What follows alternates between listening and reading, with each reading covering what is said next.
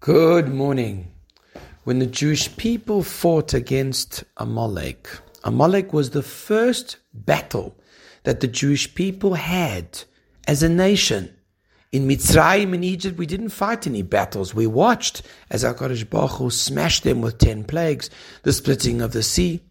But this was the first battle. And in that battle, we have a fascinating episode that Moshe Rabbeinu, the leader of the Jewish people, doesn't go and fight, but he goes up together with two other tzaddikim, Aaron, his brother, and Hur, his nephew, and they stand on top of the mountain, and they're holding up Moshe's hands.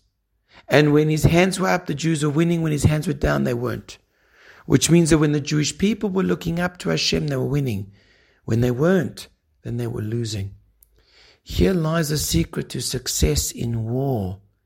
When we turn to HaKadosh Baruch Hu and we say, HaKadosh Baruch Hu, this is all in your hands, that brings success.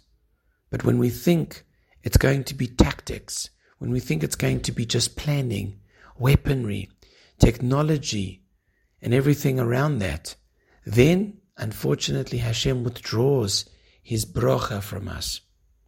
At the moment, there's a lot of uncertainty that people have, a lot of concerns, worries.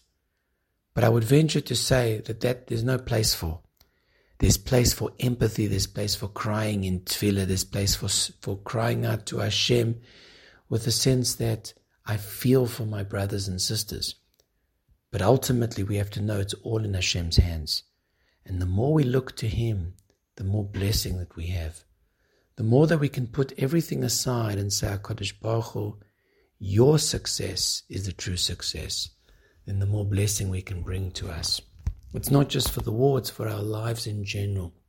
And it's for everything that we do. Reb Brevda once said that if you have a court case, someone else is there against you, say a kapitel tehillim before. Believe me, he's not doing it.